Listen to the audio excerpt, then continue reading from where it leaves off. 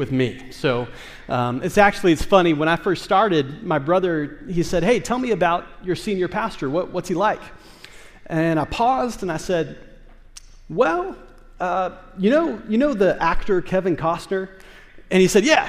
And I said, okay, you know, Dances with Wolves, Yellowstone, you know that guy. Yeah, I know. Okay, so if he became a pastor, that's Jason. Am I right? Maybe not. Jason, if you're watching online, please don't fire me. I think that we can go somewhere special today. I want to take you to a place of Scripture that I've been living in for the past few weeks. And the title of this message is The Secret Sauce to Amazing Faith. The Secret Sauce to Amazing Faith. Can you see that I was a little bit hungry when I wrote this message? The secret sauce. And just all cards on the table, the sauce is not barbecue sauce, but it is close. It is close. The secret sauce to amazing faith. In fact, I want you to look for the word amazing because it's going to appear a few different times in our text today and in a few different ways, but that word amazing is important. In fact, turn to somebody, tell them, you look amazing today. You look amazing today. Everybody sitting next to a stranger, you're welcome. You're welcome. Hey, we're in for a real treat today. We're going to be, if you're a note taker, we're going to be in Mark chapter 6. Mark chapter 6. If you're not a note taker, you can still go to heaven, probably, but your seats won't be as good as ours, but you can still go. We're in for a treat. So jumping into Mark chapter 6, if you would stand with me in honor of the reading of God's word today. Mark chapter 6, starting at verse 1. Jesus left there and went to his hometown, accompanied by his disciples. And when the Sabbath came, he began to teach in the synagogue, and many who heard him were amazed. Where did this man get these things, they asked.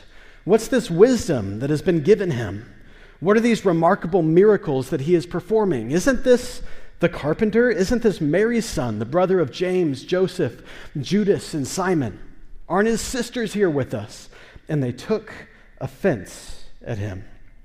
Jesus said to them, a prophet is not without honor except in his own town, among his relatives, and in his own home. He could not do any miracles there except lay his hands on a few sick people and heal them. And he was amazed at their lack of faith.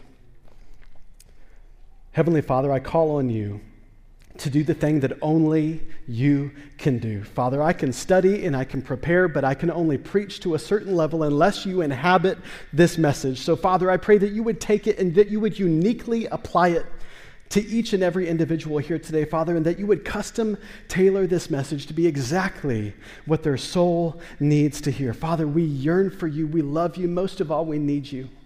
This all belongs to you, and we trust that you would breathe life into it. In Jesus' name, amen. You can be seated.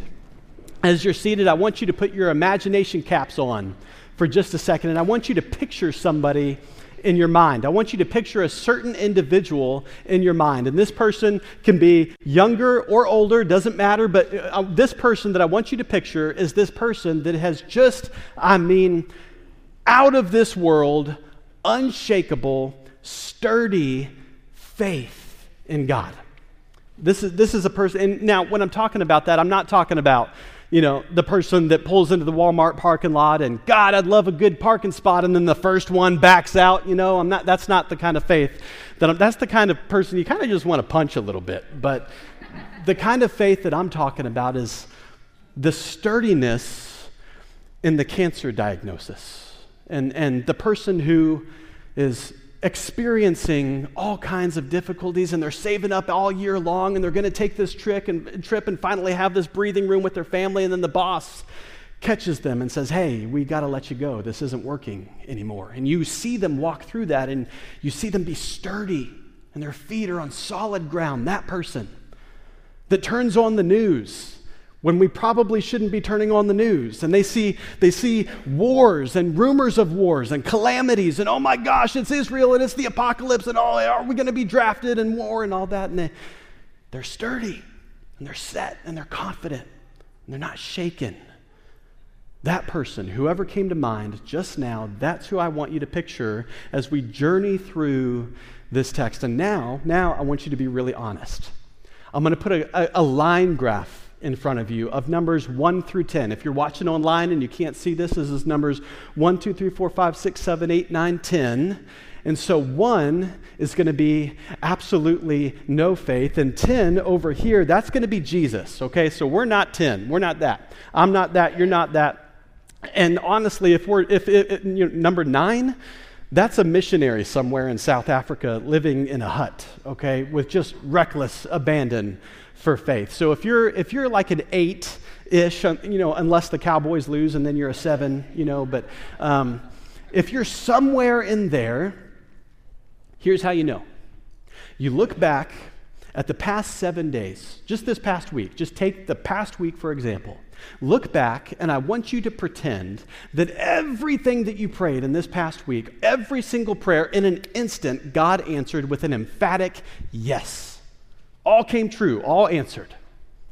If that happened, would the world change, or would your world change?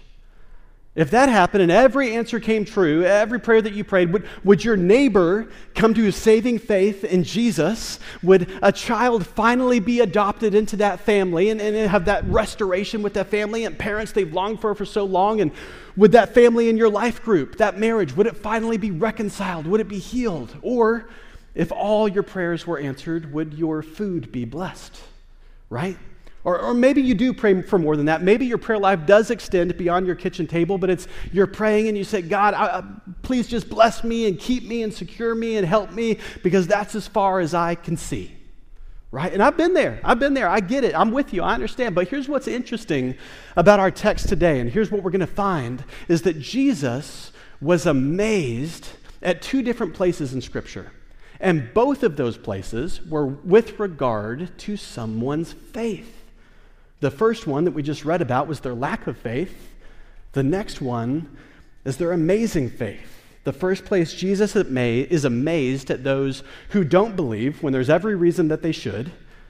And the second place is somebody who doesn't believe when it's not expected that they would. And so as we uncover that and unpack that and live in that tension a little bit more, the first thing I want to do is just kind of give a working definition for this word that we're talking about so much, because I feel like it's used a lot in our culture, the word amazing, right? Like we see something, oh my gosh, that's amazing. Here's the definition: to surprise someone greatly, to fill with astonishment.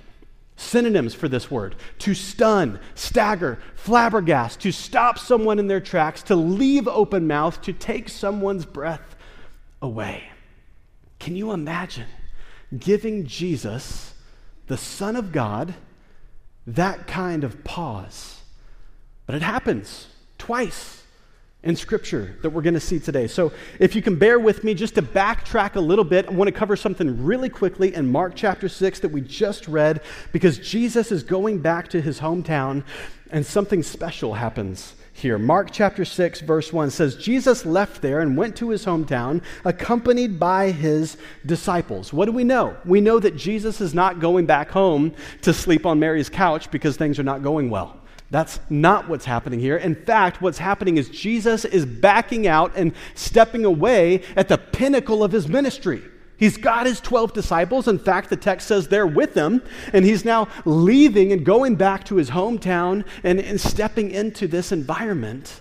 And he's leaving all of this success on the table. Verse 2, it says, when the Sabbath came, he began to teach in the synagogue, and many who heard him were what?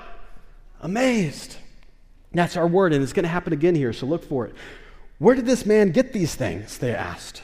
What's this wisdom that has been given to him? What are these remarkable miracles that he is performing? It's going pretty good, right? Wow, that sounds good. Write that down. Man, that's amazing. But then something shifts in the tone of the text. And that's where we're going to spend a little bit of time, is the tension between their amazement in the first verse and their annoyance in the third verse. What's the third verse say? Isn't this the carpenter? Isn't this Mary's son, the brother of James, Joseph, Judas, and Simon? Aren't his sisters here with us? And they took offense at him. And Jesus said, a prophet is not without honor except in his own town, among his relatives, and in his own home. And you might think that the next part of this text gets it wrong.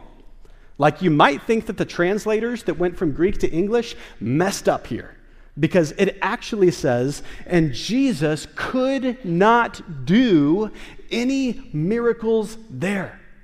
When I came into contact with that verse for the first time, and even for the 50th time, I struggled. What in the world is that? The Son of God? How is there some? This is a guy who's healing people, who's raising people from the dead, who will eventually, he himself, be raised from the dead for the foundation of salvation for the world. And there's something that he can't do. What in the world is going on? And so I dug.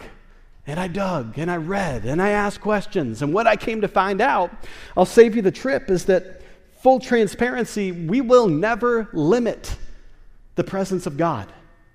But our attitudes can limit us from experiencing the presence of God. Are you with me? He was literally there bumping shoulders with them. They couldn't limit that. The presence was there. But they were stuck.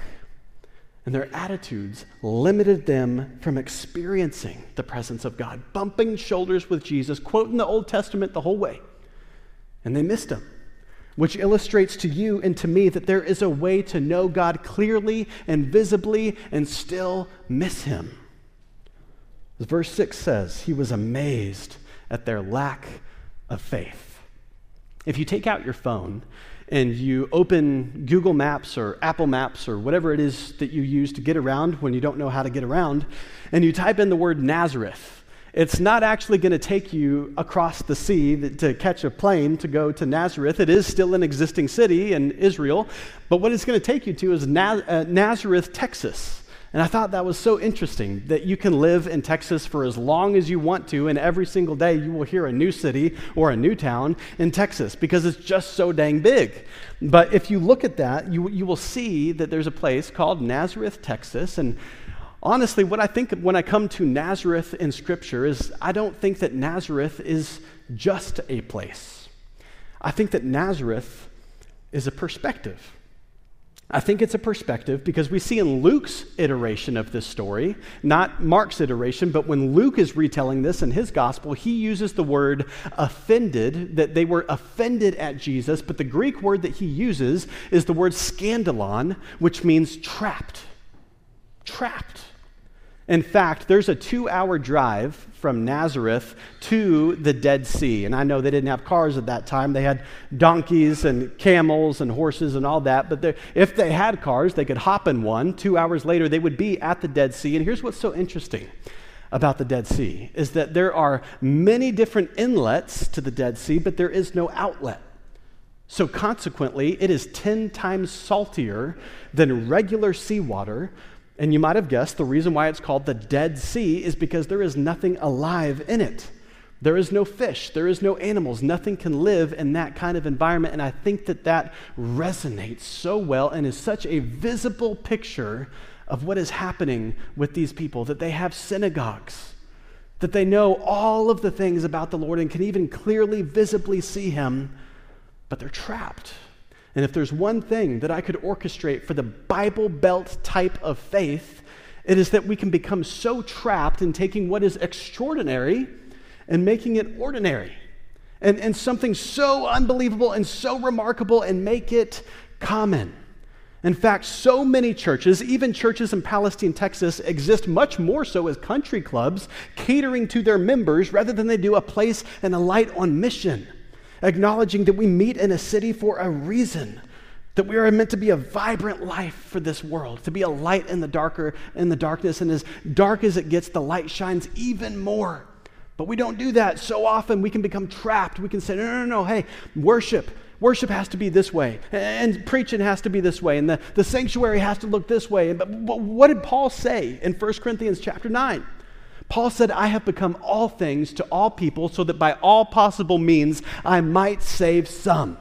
That I'm going to do everything that I possibly can. I'm going to leverage everything that I have. I'm going to be so open-handed so that I can reach those who are far from God. I'm going to do everything short of sin to reach them because that is what I am called to do. It's interesting. The first story is those who don't believe when there's every reason that they should. But this next story is those who do believe when it's not expected that they would. In Matthew chapter 8, you can either turn there or it'll be on the screen behind me. I want to take you to a second glimpse of a certain type of thing that amazes Jesus. When Jesus had entered Capernaum, starting at verse 5, a centurion came to him, asking for help. "Lord," he said, "my servant lies at home, paralyzed, suffering terribly." You can hear the weeping in this man's voice. Jesus said to him, "Shall I come and heal him?"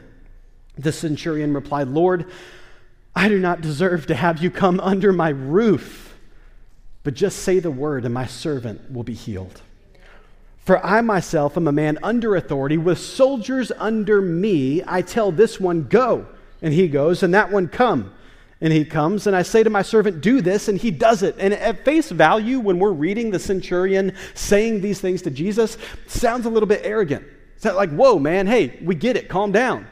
Because, in fact, centurion stands for century. Centuria is Latin for 100. This man had 100 men under his command, and he could say, "Go do this," and he would put their lives on the line. That was the kind of power that he had in his words. But what I don't think is happening here is that he is being arrogant. I think what this man is trying to do is stress the power of words from someone in authority. And he understands, yeah, I've got a little bit of authority. I've got some tangible authority here on earth. But God, Jesus, you have so much more. Amen. All you have to do is say the word. What's John 1 say? In the beginning was the Word. And the Word was with God, and the Word was God. In the very beginning, the way that God spoke creation into existence, he did so audibly that there is power in words. That wasn't lost on this man. And so he tells that to Jesus. And what does Jesus say? Verse 10. When Jesus heard this, he was what? Amazed. And he said to those following him, "Truly, I tell you, I have not found anyone in Israel with such great faith." Now, hold on. This man that made Jesus marvel was not a disciple, did no miracles, planted no churches. His spiritual resume was unimpressive at best. He had no religious title. This man was just a dude doing what he was supposed to do, and the man with the greatest faith in Israel was simply a guy who believed that Jesus could do what he said he could do, and then he lived like it's true. Did you catch that? He simply believed that Jesus could do what he said he would do, and then he lived like it was true. He acted on it. This is still the faith, I believe, that makes Jesus marvel. When we see this, we come into this understanding that amazing faith isn't about pulling yourself up by your bootstraps and I just got to believe more. I've got to have more faith, more faith, more. No, it's not about that. It's not about what you can bring to the table at all. It's about who or what your faith is in and how strong that thing is that leads you to this out-of-this-world faith. If we could just get out of our way and stop making the extraordinary common in our lives and in our hearts, it's being able to say, hey, there's a lot of things that I don't know, but there's one thing that I can't deny. The one thing that I can't deny is that 2,000 years ago, there was a Jewish carpenter and he was different.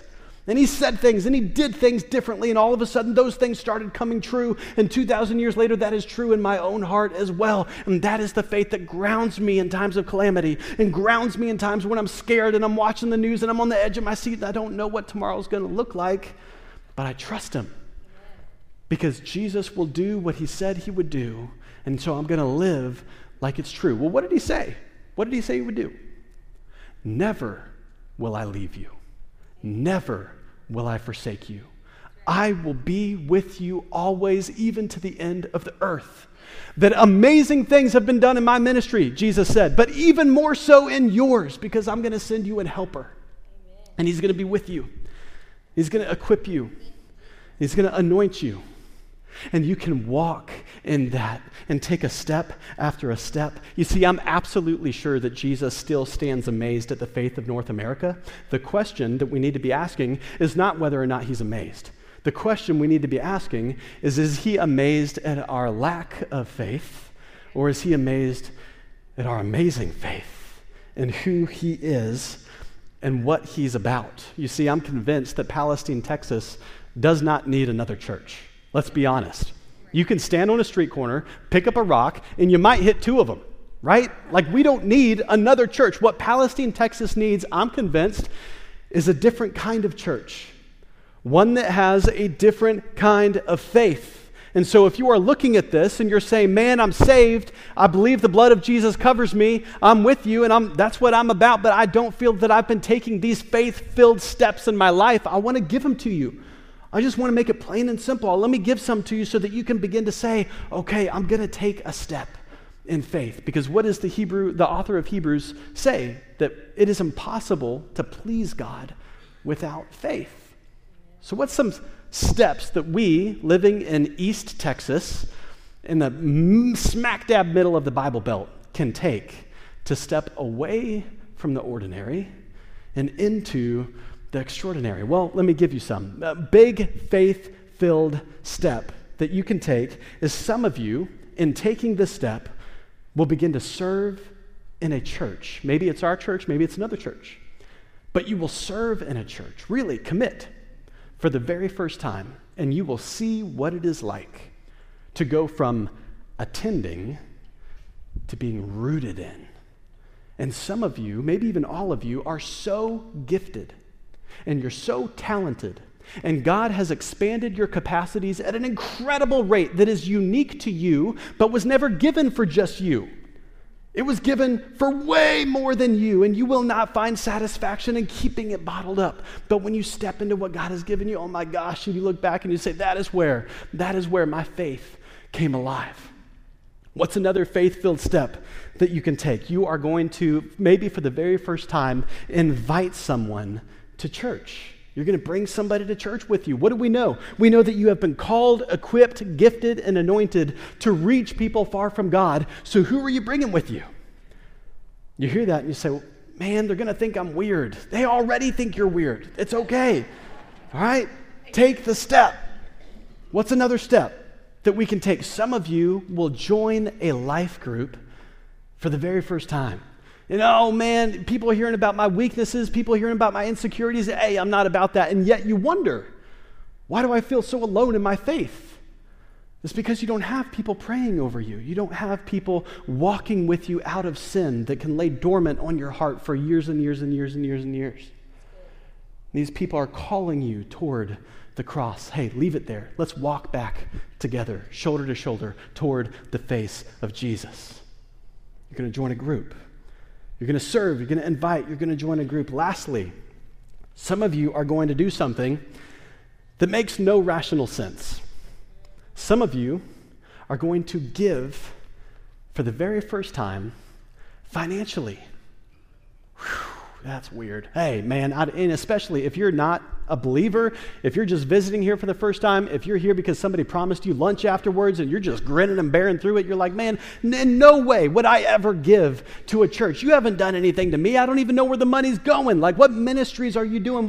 I can't even see where my money, what that looks like until you realize that 90% of your income with God's blessing is worth infinitely more than 100% without it. And that when you take that faith-filled step into that uncomfortable space, into that inviting space, into that giving and serving space, you look at that and you say, that is when my faith really, truly came alive, because Jesus did things in my life, and I believe that he would say things and he would do things, and then I'm going to get up and I'm going to act and I'm going to live like it's true.